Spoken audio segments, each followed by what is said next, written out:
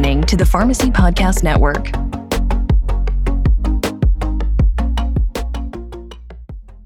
LTC Pharmacy Podcast.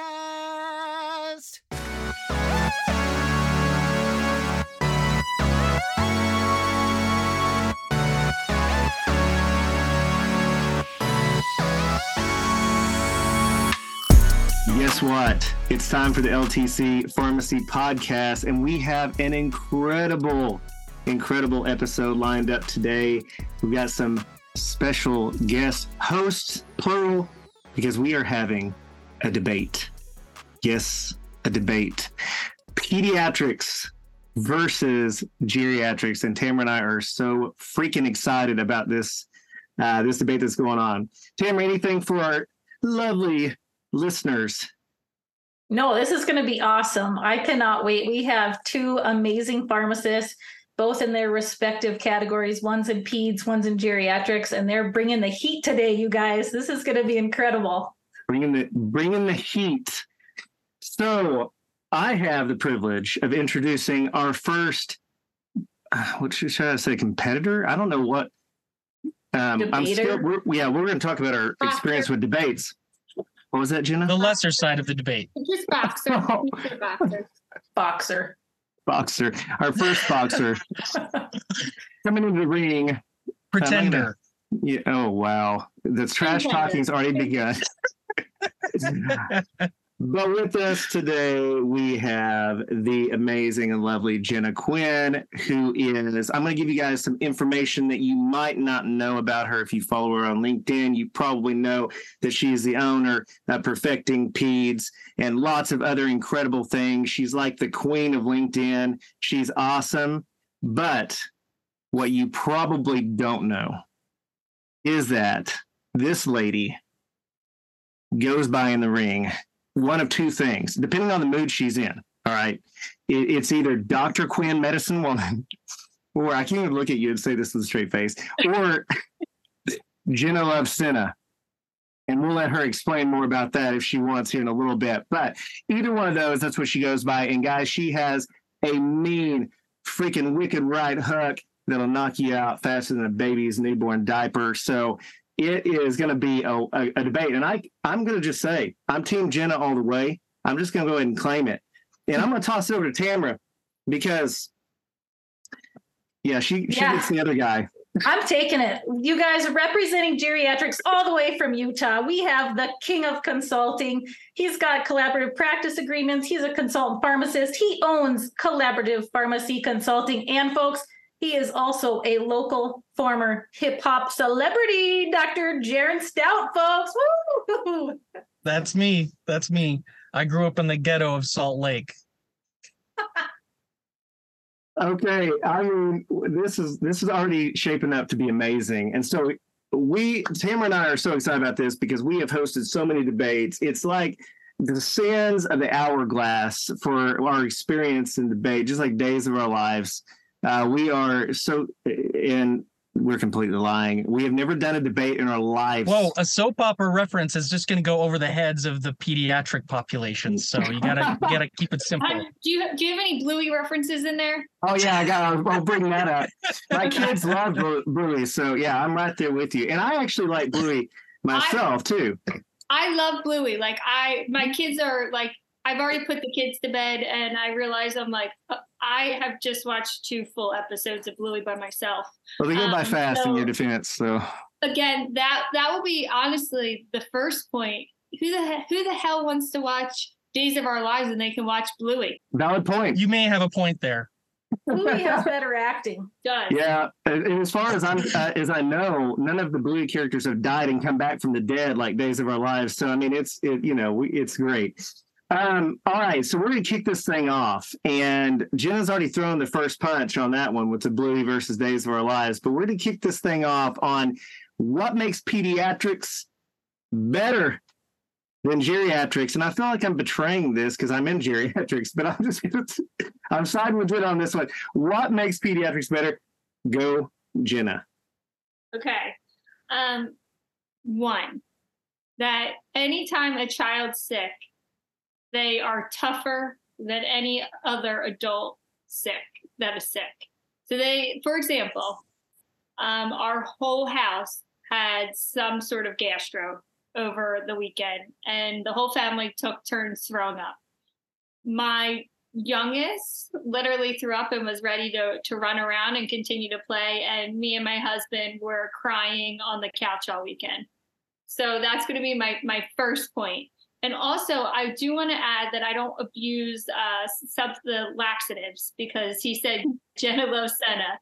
I do want to add it's because my residents at the hospital would never put on appropriate bowel regimens for children, and that's how I got the nickname. Just disclaimer in there. Thank goodness you said that. I didn't really even think about it like that. Yeah, but... people are going to be like, "Wow, she really loves laxatives." No, that's not the case. Stimulant laxatives are not my jam. However, when children are on continuous opioids, they are appropriate.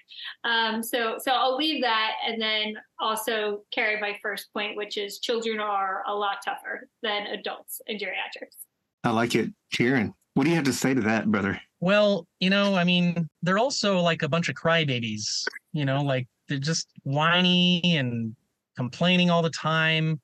And they're always trespassing on people's lawns. I mean, it really gets annoying. And, sometimes a geriatric person will figuratively put a foot in their mouth, but at least they're not literally like sticking their entire foot in their mouth, I mean, it's kind of annoying. So, but why do I love geriatrics? Is that where we're going as well, or?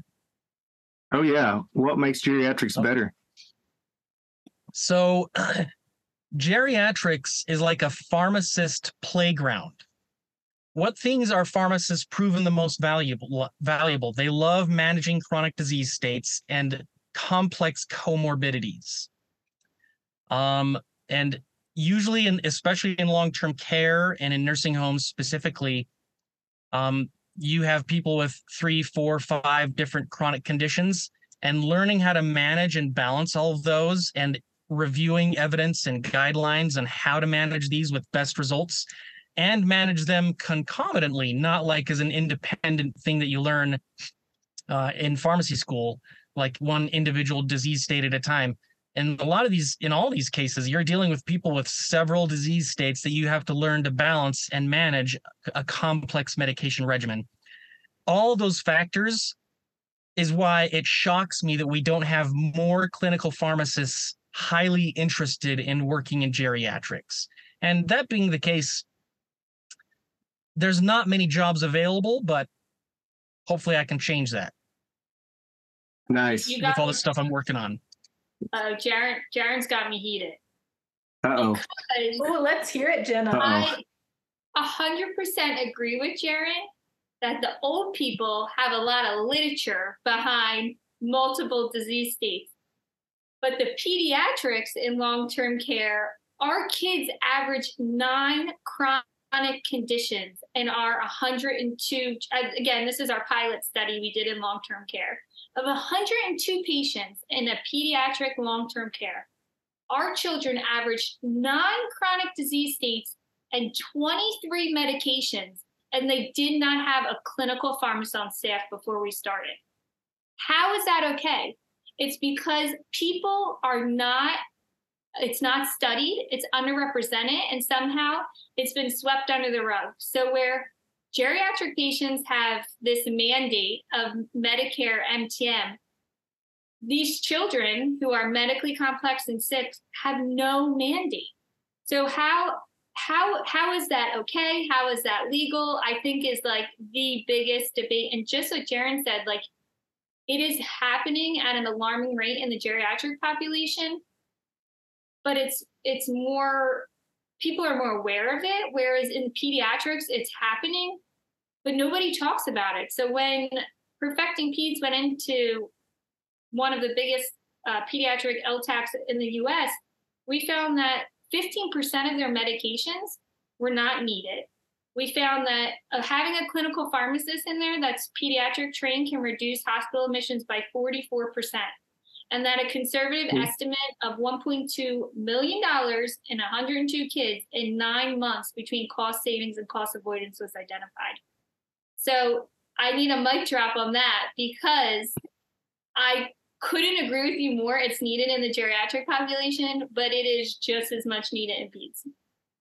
Absolutely. And I will go so far as to say, I think it's far more marketable that, you put a sick kid on a commercial and it has way more impact than a sick old person. So, I mean, you're absolutely right. And that is a huge area that we need more pharmacists in.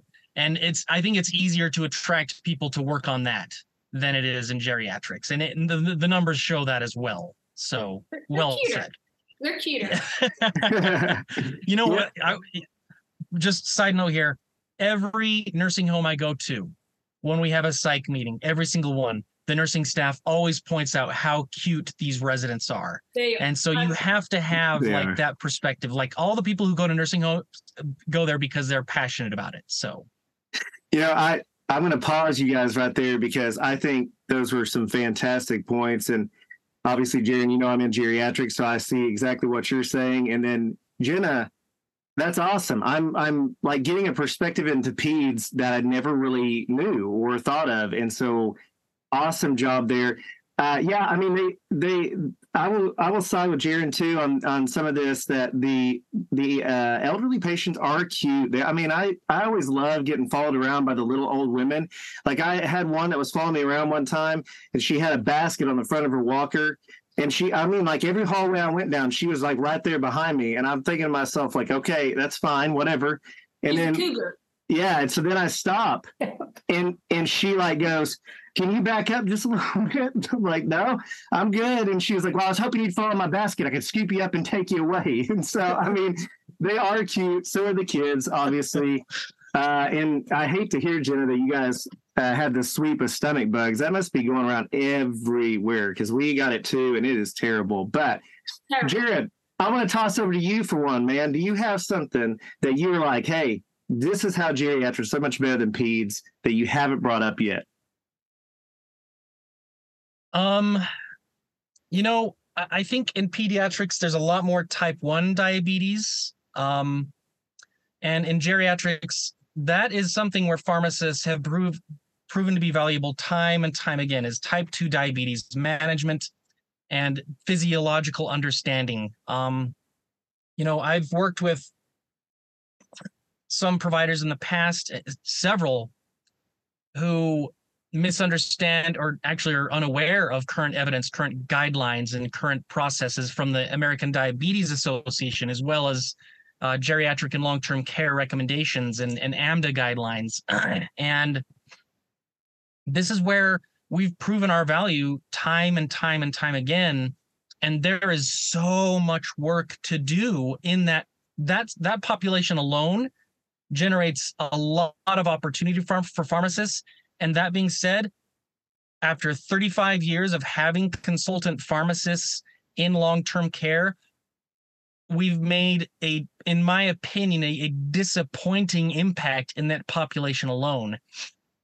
And we've allowed pharmacists to be dictated to on how a consulting service should be structured and implemented.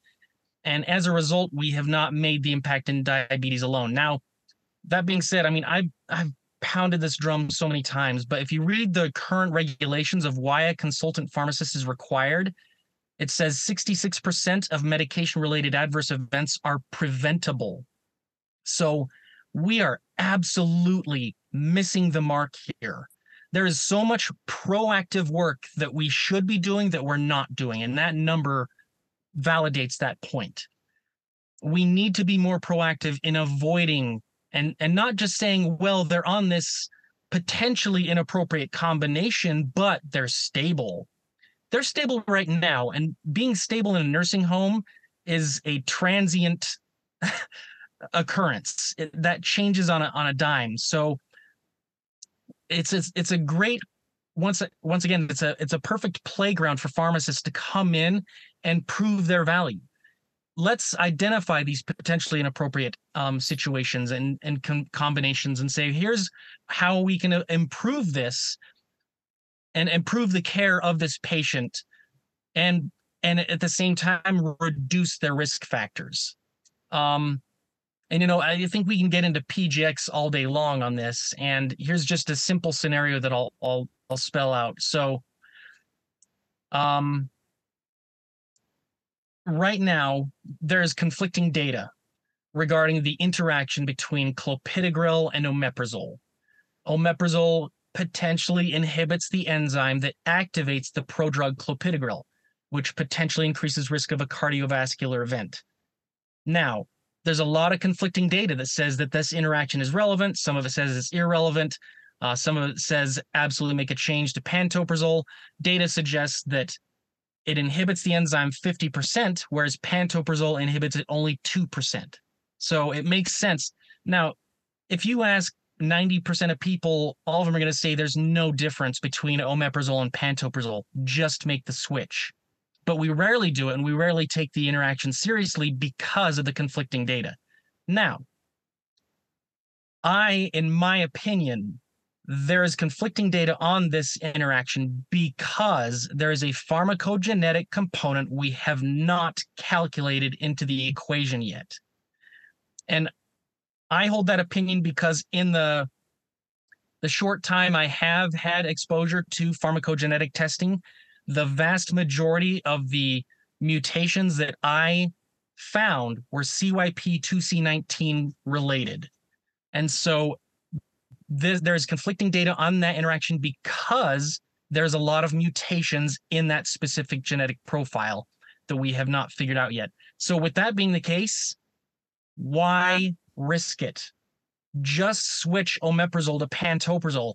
It is such a simple thing to do that makes no impact or no difference on clinical as far as side effects and efficacy of the impact we're looking for, while at the same time we're reducing potential risk on the other end. So there are hundreds of situations just like that where pharmacists can come in and reduce the amount of adverse events that are medication related. And I'll piggyback off that and kind of I 100% agree, and I even think so more in the pediatrics because, as I always say, like me and my partner always say, pediatric pharmacy is a blue ocean. Nobody's doing it, and when we argue about and discuss opportunities for pharmacists, again, we're starting to take on API students, and there's just a lack of where. You guys, we have API rotations for the geriatric population all day. I've been contacted by schools that are like, we don't have a pediatric elective and we don't have a pediatric API. And that goes along with, just like you're saying, conflicting literature. I mean, with pediatric pharmacists, sometimes we're going off of case studies. That's how poor our literature is. And that's really what we're working with. So I think too, just to echo what you said, there's so many opportunities for pharmacists within the pediatric space because, again, we are blue ocean. There's so many opportunities. All of our Medicaid kiddos get a PGX test because it's free. We bolt that onto service, and we foolishly don't charge more. And it's just because I know, as the owner and founder of Perfecting Peds, that I've seen it impact children's lives so profoundly, even though the literature is not there. So, for example, one of my favorite patients that I'll never let go, his parents were actually close to sending him to boarding school. His behavior was so bad, his ADHD, ODD. And with PGX and identifying that only one of his 4 medications were appropriate and changing his regimen in favor of his pharmacogenomics, he now is a happy, functioning kid at a public school with just a very, very small plan that he works with at this school. So he was able to stay home. And so I think just what you said is there's so much opportunity. And just like in the geriatric population, yes, we see a lot of type 1 diabetics, but we see a lot, unfortunately, especially with that change of COVID, where pediatric obesity is on the rise. And so we have, again, arguing that pediatrics is better, like you guys, a geriatric patient maybe at the tail end of their lifespan, which is a really morbid but accurate statement. Whereas we have these children that are 8 years old that already have type 2 diabetics because they're so morbidly obese that if we don't nip that in the butt, think of all as a pharmacist, all the when I think of like health economics, all the AmCare, all the hospital admissions, if we can manage it appropriately, all the various disease states that we can minimize. And so that's going to be my argument, is that their lifespan's longer. And so there's more of an impact there as a pharmacist.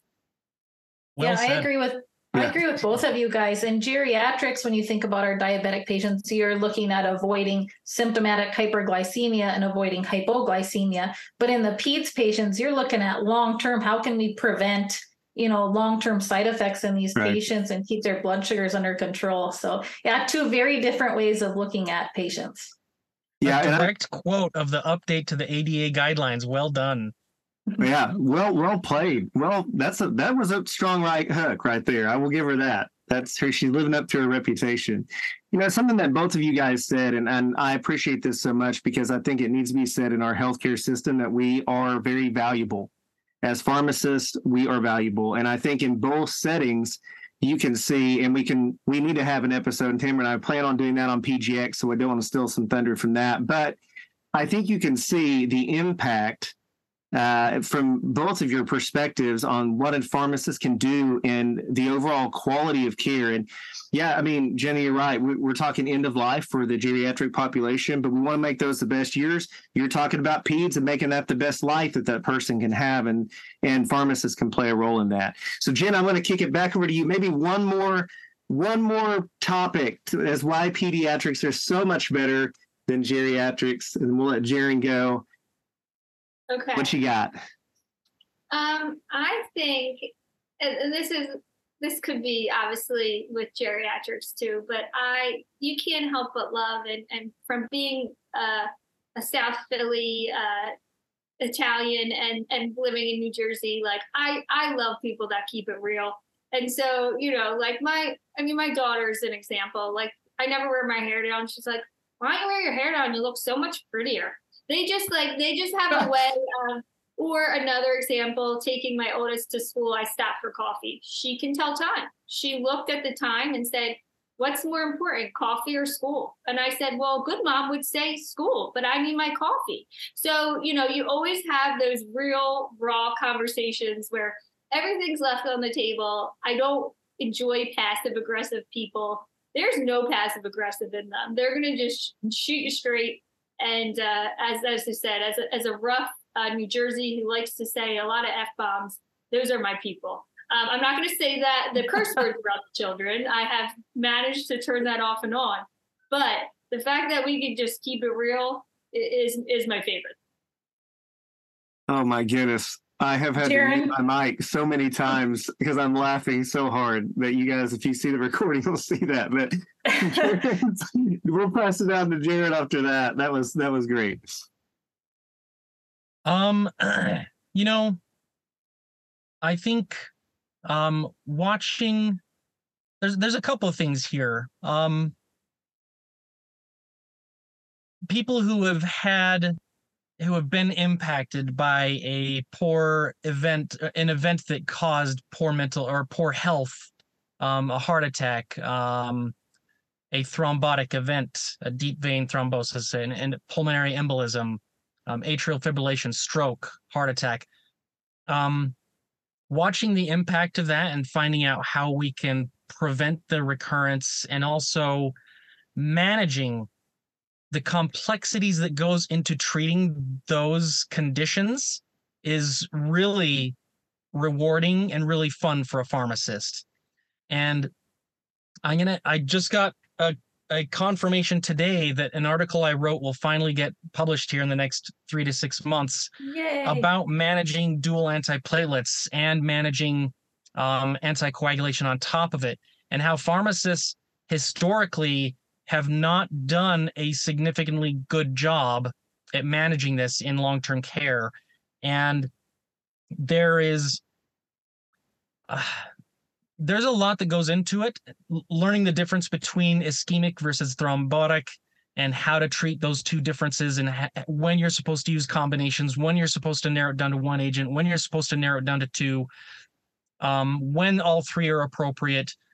There's so much that goes into that we're just not managing. And that being said, the QIP committee at ASCP, I used to be the chair of the committee. Me and Cass Siebert put together a study to show how many anticoagulation treatments were incorrectly or inappropriately dosed. I can't say anything about it because it's still in peer review, but it should be published in the next month or two. Hopefully next month, that would be ideal. But I will say that I had a theory that I think was validated. That's all I will say. So there is so much that we should and need to be doing to manage anticoagulation treatment and antiplatelet treatments in long-term care, and making sure that we treat these people so that they don't have to deal with that harm anymore, and that we can minimize that risk. And second of all, just watching people who have lived a good life, or old veterans, and watching them decline in their old age can be such a heart-wrenching situation to see and to watch happen. And if we can make them comfortable and minimize the degradation of their body over time, and the loss of memories and loved people that were with them throughout their whole life, and watch them change from their personality, almost get a complete overhaul with dementia and loss of memory. If we can help minimize and improve that with medications that are contributing to it, accelerating it, and find ways of minimizing that risk, that's another area where pharmacists can make an impact. And unfortunately, anticholinergic burden, I've even heard Jenna talk about anticholinergic burden in the pediatric population, which shocked me. But it is a massive problem in a population that already has dementia, and then we're accelerating the process of neurodegeneration with these drugs. Right. And that is an often overlooked problem that current mid-level practitioners do not have sufficient training on. And that's where we can make an impact. Is there are plenty of other alternative solutions or medications that will not incur that same risk and potentially provide the same benefits. So that's how I'll wrap it up.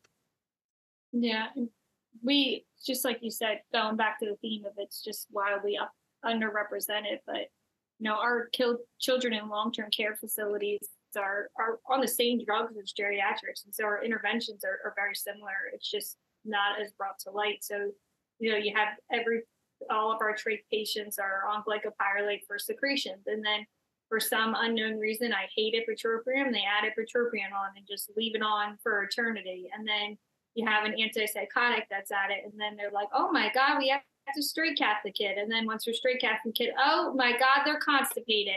And then it's like, when the biggest reoccurring theme with our company going in and take care of these patients, we're like, get off the ipratropium, just like you're saying. The antihistamines, like if it's not allergy season, probably aren't needed. Can we maybe get away with it more PRN? We don't need glycopyrrolate at insane doses and a scopolamine patch.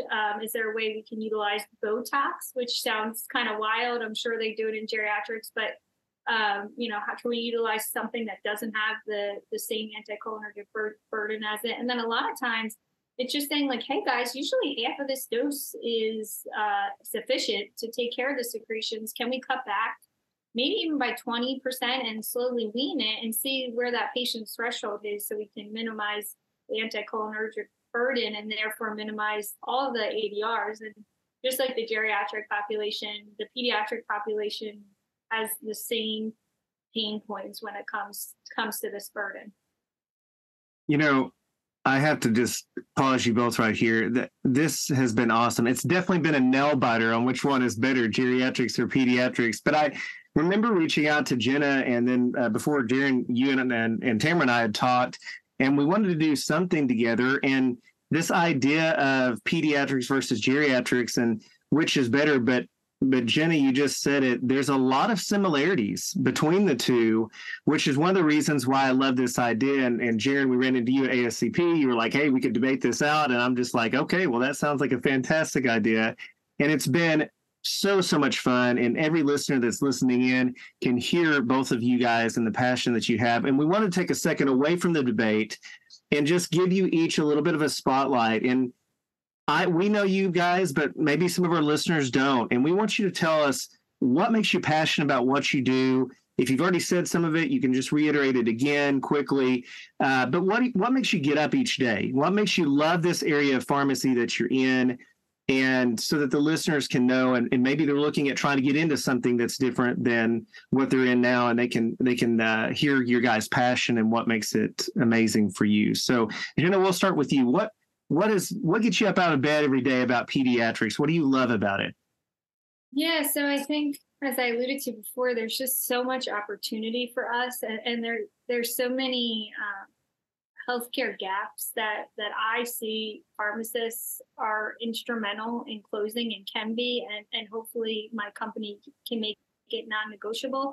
But with Perfecting Peds, our goal is, as a hospital pediatric pharmacist for over a decade, there's a reoccurring theme that you guys definitely see in the geriatric population too. Like we had our frequent flyers.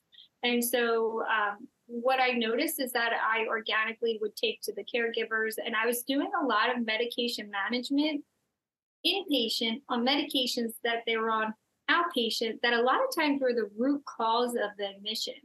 And so seeing that theme over and over again, and I know it's the same in adults, I started just to doing some local research of what pediatric trained pharmacists, as you know, like each specialty is wildly different. Like I could never take care of a geriatric patient. And similarly, I've only been in peds for 12 years. And so our training is extremely different. And so what excites me is that currently in the US, only 0.5 of us are pediatric trained. And that just to me opens a whole, again, blue ocean of opportunity where, hopefully Perfecting Peds is creating more pediatric pharmacists. Hopefully we're creating more data and white papers. Just like Jaron, we have our first being published in a journal, JPPT, any day as well. And really, I think the opportunity and knowing the need of how much, we traditionally pediatric pharmacists have been really in the hospital walls. And so our company's taking them outside of the hospital and performing the first ever comprehensive med management longitudinally via telehealth. And I think what excites me is knowing the hundreds and thousands of patients out there in the US that need us, that I've seen, locally, that I've seen in my own children. I swear not one of the meds my children have gotten filled in the past 3 months have been correct. And so it's just a true testimony of we are so important. And I think, yes, we can toot our own horns internally, but, I'm going to die on the hill of trying to get this out to physicians, to nurses, to dietitians, to PT, to OT, to CMS. I mean, I wrote a letter to our congressman, and I have a meeting next week with the legislators of New Jersey. Like, we have to really think of how can we get our voice heard outside of the pharmacy org, because we know our worth. But again, just pumping out as much data as possible, and showing our worth and trying to get the attention of people again outside of pharmacy to say, hey, like, we are valuable. Can you support us in elevating our profession? Is really where I think we need to be and we need to play. That's awesome. Thank you, Jenna. That's such good information. I loved every second of it. Jaron, for time's sake, we're going to toss it over to you, brother, about geriatrics and what makes you get out of bed each day for that. There are a lot of parallels between pediatrics and geriatrics, and it's funny because in a way it's almost as if we are born into pediatrics, and then we go into adulthood, and then we slowly morph back into a childlike state where we need more attention and more care and more assistance. And, I feel like it's easy to sell people on taking care of kids. That's what everyone wants to do. Make sure the future of our species and our next generation is in good hands and taken care of and healthy and functional.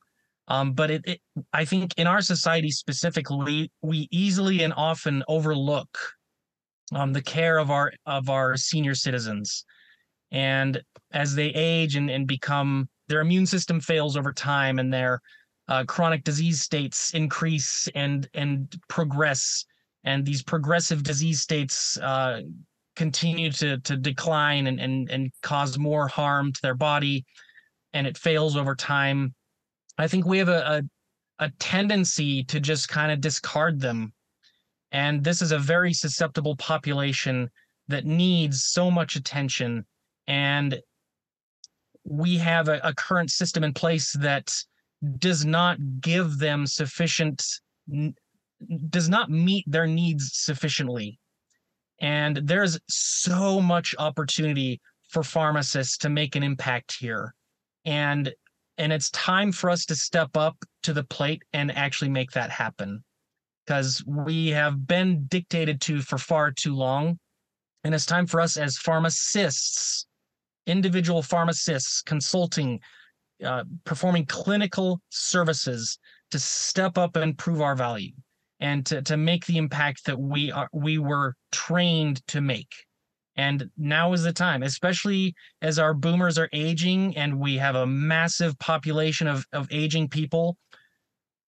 The need is there, and the number of providers is too low, and we don't need provider status to make an impact. We need to step up right now and do it. And that's what makes me get out of bed. Preach. Oh, that was awesome, Darren. You guys are amazing. So I'm going to close. Yeah. So for my closing arguments, I'm gonna sway with geriatrics on the side of their popcorn tastes better, because who doesn't like walking into a nursing home and having a bag of that nursing home popcorn? That stuff is awesome. Well said. Now, on the Pete side, I'm just gonna say they smell better. The Johnson & Johnson lotion, so good. So much better. But as far as both of them goes, both have a list of potentially inappropriate meds. We got the beers list and we got the kids list. Both refuse baths and showers. Both refuse meds. Both sometimes refuse to eat. Both have a polypharmacy problem. And both sides need rock star pharmacists like Jenna and Jaron. So you guys, yes. I'm team Jenna and I'm team Jaron. And you guys are both inspiring and amazing and just provide such great care. So let's give a round of applause to Jenna Love Senna and to Hip Hop Jaron. Thank you guys so much. Thank you all for being on here. You guys have been awesome. Well, again, we want to thank you guys, and for all of our listeners tuning in, make sure to check out Jaron and Jenna both on LinkedIn. Follow them. They are both incredible and doing great things. And we just want to end with that. Thank you guys both for being on the show.